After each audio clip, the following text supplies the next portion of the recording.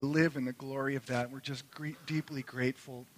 And with David, we pray to you and say, how precious is your steadfast love, O Lord. All the children of mankind take refuge under the shadow of your wings. They feast on the abundance of your house, and you give us to drink from your rivers of delights. For you, O Lord, are a fountain of life. And yet that fountain came through the most precious sacrifice and outpouring of blood ever seen. And we just thank you so much for your deep, merciful, and gracious love for us. Help us to experience it each day, to know it each day, to be confident in it each day, to fix our eyes on the author and perfecter of our faith, who is Jesus, and to know that he will never leave us nor forsake us, and to know that we stand secure in his love. So please feed our souls with your truth, not just our minds, but our minds and our hearts, our souls with your truth. And I pray this in Christ's name. Amen. Well, I was privileged to be a part of a conversation this last week, Thursday actually, I think it was Thursday, where I got to hear the firsthand eyewitness testimony of one of our local elementary school principals. And she was conveying to us the effectiveness of the little house we have out here on our property. For those of you who are new to our church, you probably don't know we run a tutoring center out of that little house 4 days a week from 3 to 5. And she was conveying the effectiveness of that little house and the people from this congregation who show up there and minister to the children by helping them with their homework, loving on them, and then when given opportunity to share Jesus with them. Well, she said to us, and this is my paraphrase, that there was a marked difference in her students before the leaven started to now. In other words, people are changing, students are changing, lives are changing. Now, you've heard people up on this platform like Pete Gaudet and others share other testimonies that are like that, of places where Christians have gone into to just show practical care for the needs of the community, like tutoring kids, and showing up, loving people, and sharing Christ, and it changing the culture and the dynamic, the ethos of a neighborhood. And you have to just stop and consider those testimonies from outsiders and realize and remind ourselves that this thing called Christianity, lived out, works. That it works. That it really is powerful. It does change things. And that is a reminder to me that, you know what? What we profess and what we sing, it really changes lives. When Christian people just show up, care, and then when given an opportunity to share their lives with other people, it does make a difference. And that's how God intended, I believe, his kingdom to expand. Not only in our time, but from the beginning. This is how God's people have advanced the kingdom, by simply showing up, loving, and speaking the truth. And I came across this statement, and it's from the 4th century by a Roman emperor by the name of Julian, about the power of Christian love. The statement, as I said, made by the Emperor Julian, was a statement made by a person who despised Christianity. In fact, he was one of the emperors post-Constantine who wanted to revive paganism and destroy Christianity. But he couldn't deny the fact that Christianity grew because of the practical love of the followers of Jesus. And the statement was remarkable enough that I wanted to bring it to you. Sorry, guys, I'll have to read it for you. Where the Roman emperor said, "Nothing has contributed to the progress of the superstition of the Christians." He despises it. By the way, if you think that here in the 21st century we're the only ones that get bad press as Christians, it's been all along we've gotten bad press. We've been called atheists, we've been called cannibals because we partake of the blood and body of Christ and so forth, and this is no different. But you notice he says that nothing has contributed to the progress of the superstition of the Christians as their charity or love to strangers. The impious Galileans, i.e. Christians, provide not only for their own poor, but for ours as well. That is, that these simple followers of Jesus, most of whom were people of modest means and slaves, took it upon themselves as people who received mercy from Christ to then give mercy to others. And they'd take care of the poor. Not just the poor who called themselves Christians, but the poor who called themselves pagans. And here's a testament by a pagan king who despised Christianity, saying that love is what made it work. Christians whose lives have been touched by grace, believing and following, living out their lives in simple care and sharing their faith with other people. That's how it works. And it's good for us to remind ourselves at the beginning of a new year that, this does work, and I want to see it work. And we as a church, we do that in primarily one of two ways, and usually it's both at the same time. On the one hand, we have corporate ways in which we as a whole church family commit ourselves to reaching out and caring for the needs of the community practically, and when given an opportunity, share our faith with people verbally. We partner with great ministries like Mission Solana, which you know well about, to care for the needs of the homeless. That we partner with other churches around the community with great organizations like Alpha Pregnancy Resource Center, to care for the unborn and the mothers who are going to have children, and mothers who have made tragic mistakes and choices in deciding not to have children. Or up-and-coming ministries like the Leaven, which is really putting in churches' hands the ability to care for the practical needs of children educationally, and then be able to show them love and share Jesus with them. And it's making a difference. And that's one way we as a church body can minister and see firsthand change, is those corporate initiatives. And we should continue to pray and listen to the Holy Spirit and dream, and then do things that God calls us to do as a corporate body. But not everybody in here or in the last service can be a part of those corporate ministries. Not everybody can show up at Mission Solana. Not everybody can show up between 3 and 5 at the Leaven Center. Not everybody can be a volunteer at the Alpha Pregnancy Resource Center. That leads me to the other major way in which we can experience and see firsthand change in the community around us, and that is as individuals. As individuals. That where, I'm going to say true Christians. By true Christians, I mean they have really been brought to life by the Holy Spirit, and they have sensed and tasted grace of the Lord, and they have received His love, and therefore they want to pour it out to others. For those who are authentic, true Christians, where you impact, relate, and connect with people, I believe change will happen. It's not just a possibility, it will be a necessity. In the same way that when you put salt on meat, it changes the flavor by necessity. When you put a light into a dark room, it necessitates a change in mood and ambiance. It will change where Christians interact and connect individually with people. Now, the Lord has scattered us as a family all throughout this community. We have believers from Vacaville, living in Vacaville, to Cordelia, from Green Valley all the way out to Walters Road and Lawler Ranch, all the way into Napa Valley. We have family, individuals spread throughout the community. And I believe if we live out our lives where God has scattered us by His own good providence, just simply caring for the people that God puts in our contact, in our way, in our relationship, in our little circles of existence, in our little life context, that where we live that out, it will change things. Thank you.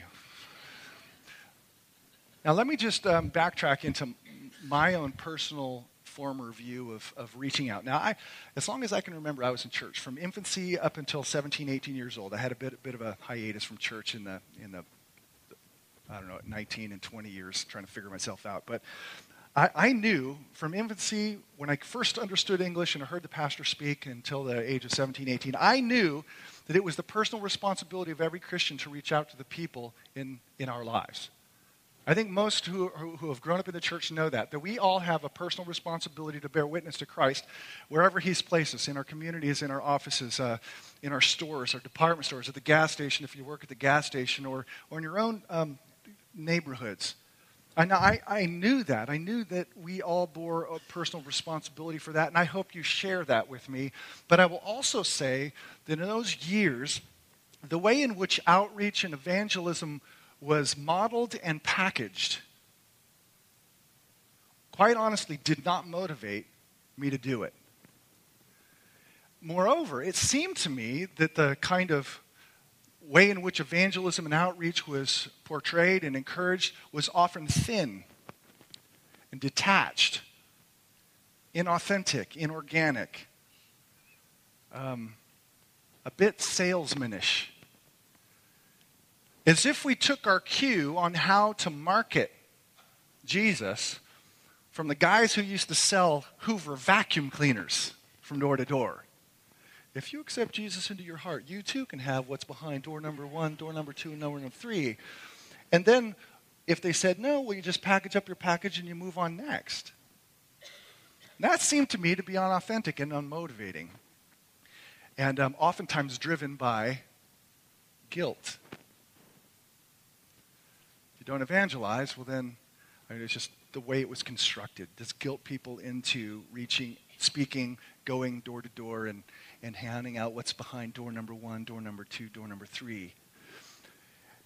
Now, I have thankfully grown in my faith and understanding of how I believe the Lord wants us to be both motivated and the primary method that he wants us to use in being God's agents of change. In terms of the motive, I don't believe people should reach out to other people and speak and share the gospel out of a sense of guilt, because that will almost invariably lead to a sense of self-righteousness or defeat. But I also discovered that, and largely through the ministry of guys like John Piper and so forth, that what we savor with our hearts, we naturally share with our lips. That, this is the way he puts it, that what we prize with our hearts, we praise with our lips. That's the simple logic of heart and speech. 3 or 4 weeks ago, I had a grandmother come up to me. She pulls me aside at the little kiosk out there, and she goes, "Check out the picture of my triplet grandchildren. You know, Lord, they're cute." And she couldn't help but pull me and have me adore what she adores. She was testifying with her lips what she prizes, those little bundles of joy that she has as grandchildren. We know this. I don't have to prove this logic to you. I could go, guys who like politics, and politics, they really have a thing. All you got to do is reach over and say a name like Obama, and boom, they just go off. Because they care so much. What you care about in your soul the most comes out. So in terms of motivation, where the soul is constantly taking in the goodness of God's grace in Jesus, what he's done for us and who he is for us now, who we are in him now, his Holy Spirit indwelling us, there is a sense where there's this like inner pressure to let it out whenever it comes, like a volcano, just waiting for the moment for an opening to come out. And then you want to tell somebody about what you've experienced. So if there's a lack of motivation to testify to the goodness of Christ, then I question one of two things. One, did you really ever taste it to begin with? And maybe you did taste it to begin with, but you've forgotten. And maybe the pearl of great price isn't that great anymore to you.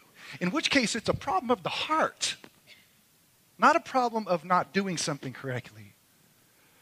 But to rekindle, and if that's where you're at, you're like, I have absolutely no motivation, grace of God is a dead concept to me. Well, you need to stop right now. Don't listen to another word I say, and just stop and say, Lord, I'm so sorry that I have lost Jesus as the prize of my life, and ask him to rekindle it.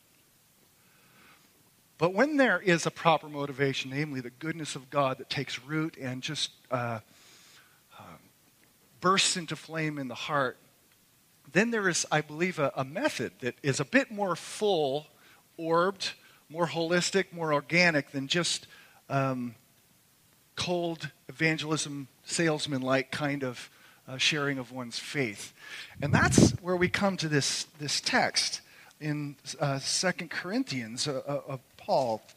And I want to read this for you. And in it, I think we find a broader, more natural, holistic way of approaching change in the places God has placed us. Here's a text for you guys. You guys are going to have to read your Bibles. And I'm going to back up to verse 17 of chapter 2 because that's it's important for the context. Paul writes, he says, "For we are not like so many peddlers of God's word." Peddler is a salesman who who wants to sell something for somebody else. It's easy to peddle God's word, the gospel, for something else. Recognition, profit.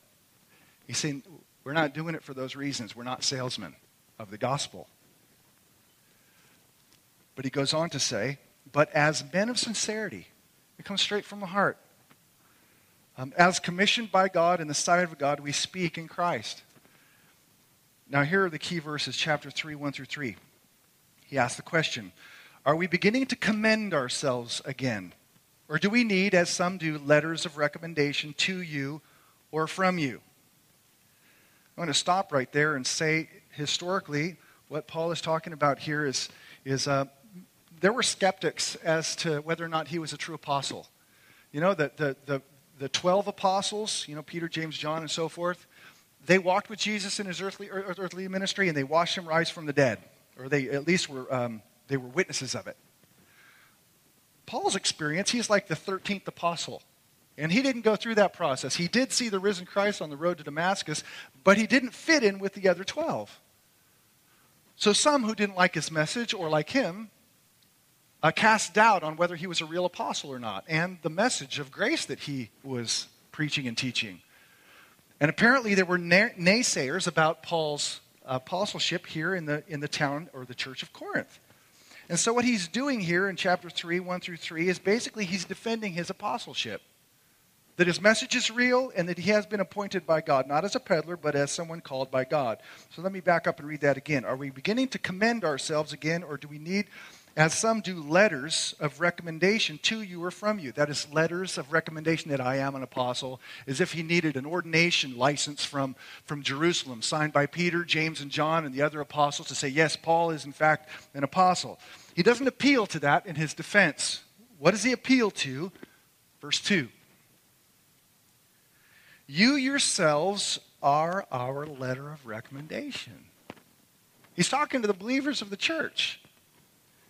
Written on our hearts to be known and read by all, and you show that you are a letter from Christ delivered by us, written not with ink, but with the Spirit of the living God, not on tablets of stone, but on tablets of human hearts. What I want you to see is that he appeals in terms of the proof and defending and the authenticity, the commendation of his apostleship and his message is the existence of the church itself and the fact that the Holy Spirit had changed their lives. The proof is in the pudding. He says, you're here. God has changed your life. That itself is enough letter of commendation that I need. It's flesh and blood that show forth the fact that I'm an apostle. Written on the hearts of men by the Holy Spirit. Notice it's not written on the lips, the hearts. That the proof of Paul's position as an apostle is basically that God has done something to change the DNA of the heart of his people. And there's enough of a demonstration that there's something different that you can read it and you can know that it's true. So historically, these three verses were basically a defense of Paul's apostleship. But if you kind of principalize this and bring this into the 21st century, you realize the whole idea of our lives and our hearts being personal communications of the work of God's grace in Christ in our lives is pretty illuminating, I think. In other words, God designed us in our lives from the heart, from the inside out, to be read and to be known. Now imagine if each of us had that mindset in our own lives, that wherever we are, wherever we've been scattered, wherever we meet with people and engage in relationship, that we're a personal letter written by the finger of God's Spirit from the inside out, and we are to be that living letter to be made known and read by the people around us. Which involves all of life, not just the lips. But when it says that the Holy Spirit writes on the tablets of the heart, there's a change that starts on the inside and begins to penetrate all the rest of life. And to see ourselves as letters, personally written to the people that we come in contact with. Now, I think we can take it even a step further and connect this to a broader and deeper theme of how God spoke in Jesus.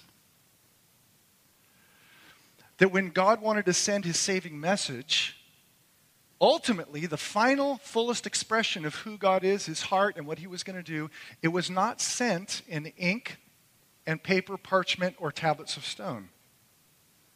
But what does John 1:14 say? That the Word became flesh and lived or dwelt among us, and we beheld his glory. In other words, God communicated by writing himself into human form with eyes and ears and nose and touch, with a particular tone quality and inflection, to be with us in a very physical way. That's how God chose to reveal and express himself in the fullest way possible, was to put his message in flesh, in human form. Now, Hebrews 1 says something similar, talking about how God spoke in times past. Oh, did I lose? No, I didn't. Sorry, guys. I'm like, did that one go out too? Well, he says, long ago, at many times and in many ways, God spoke to our fathers by the prophets. But these last days, he's spoken to us by his Son, that is, coming himself. Now, many have noticed that there's this way in which God infleshes. I hope that makes sense. That God's message takes on human form in human life. There's a parallel between how God has sent his Son and now how the Son sends us. That Jesus in the Gospel of John says, as the Father sent me, which is I am, flesh and blood, his message, that both teaches and shows forth the message, so send I you in the same way. In other words, it was by God's design for us not just to deliver a letter with our lips, but to be the letter with our lives. The whole life. So that people can see you and they see it, a representation, a manifestation, a real life, flesh and blood expression of Jesus. Now, granted, we are not Jesus, but we are his body. And Paul tells us there's an organic connection between the head, Jesus, and the body, the arms and legs, so that we, in some physical way, represent him in this time and place. And you represent him in a physical, spiritual way wherever God has scattered you. But it's holistic. It's not just the lips, it's the whole life. And people are supposed to see in you, in me, a personalized message and letter of God's grace to them. Again, we are imperfect and we will be a dim reflection, but it's there nonetheless. If the Spirit of God has changed your life, it's there. Now let me, what that brings to mind in terms of that way in which God has chosen by design to send his message, let me reverse it and maybe bring some clarity. That if God had wanted to change the world and change hearts through ink and parchment, then he could have attached a bunch of big Bibles to a bunch of parachutes, and just dropped them all over the world. People pick up the Bibles and read them and go, bing, I'm changed. Now, I wouldn't say ever that God can't use a Gideon Bible in a hotel room with a guy by himself opening it up and coming to faith. But I don't believe that's the primary way or method that God has created and designed for his body to reach people. He could have showered down tracts to people. We would have saved a lot of money in missions if he had just done that. He could have hardwired us all with routers and fiber optics if we were supposed to communicate primarily and reach people through texting, email, blogging, or Facebook. Now, all of those have their rightful place, probably way too distracting, but all of those forms of communication are thin, somewhat impersonal, and detached.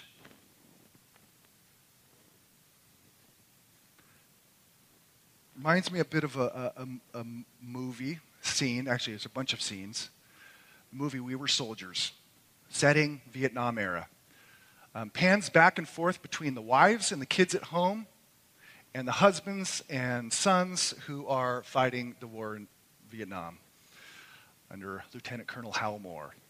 And they pan back and forth. And in the scenes of home, once the battles begin and people start dying, there are these little yellow cabs that pull up in front of the homes with Western Union telegrams that are dropped off saying, your husband was killed. Now that is a very impersonal, cold, and detached way of communicating news, especially tragic news. But there's a scene where Lieutenant Colonel Hal Moore's wife, played by Madeline Stowe, decides this is wrong. So she takes the telegrams, her and a couple others, and she goes to the ladies she has befriended and she's established relationships with, and she stands in the door and she looks them square, face to face, eye to eye, and she's the one who conveys the message personally and there to grieve with the grieving. Now, point of that is that I don't believe that God would have the world be changed by telegrams. But he meant for that message to be carried personally by flesh and blood people, face to face, with real voices, real ears, real imperfections, and to share with their life and their lives the realities that they've experienced in Christ and what he's done and what he continues to do. And that is, in my estimation, a far healthier way of reaching out. And that the implications of that are, one, if we're going to be God's living letter, his book, to the places that he has scattered us by his own providence, that means that we need to, among other things, work on establishing relationships, carrying authentic, meaningful relationships with people. By authentic, I use that word because we don't need to pretend to be anybody else in our relationships with people, especially unbelievers. They see right through it, and it makes Christianity look plastic and flimsy. But just to be yourself. God created you to be a unique individual. You're at a particular stage in life. Be yourself and tell somebody in your own language, your own words, your own vocabulary, broken or unbroken, polished or unpolished, what God's done for you.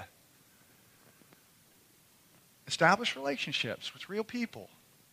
And I know others can share this experience or this too. Wherever I have been in a place outside of church work where I have established meaningful, authentic relationships with people where they know that I genuinely care, I have never lacked for an opportunity to share with my lips. Let me say that again, but I'll put it for you.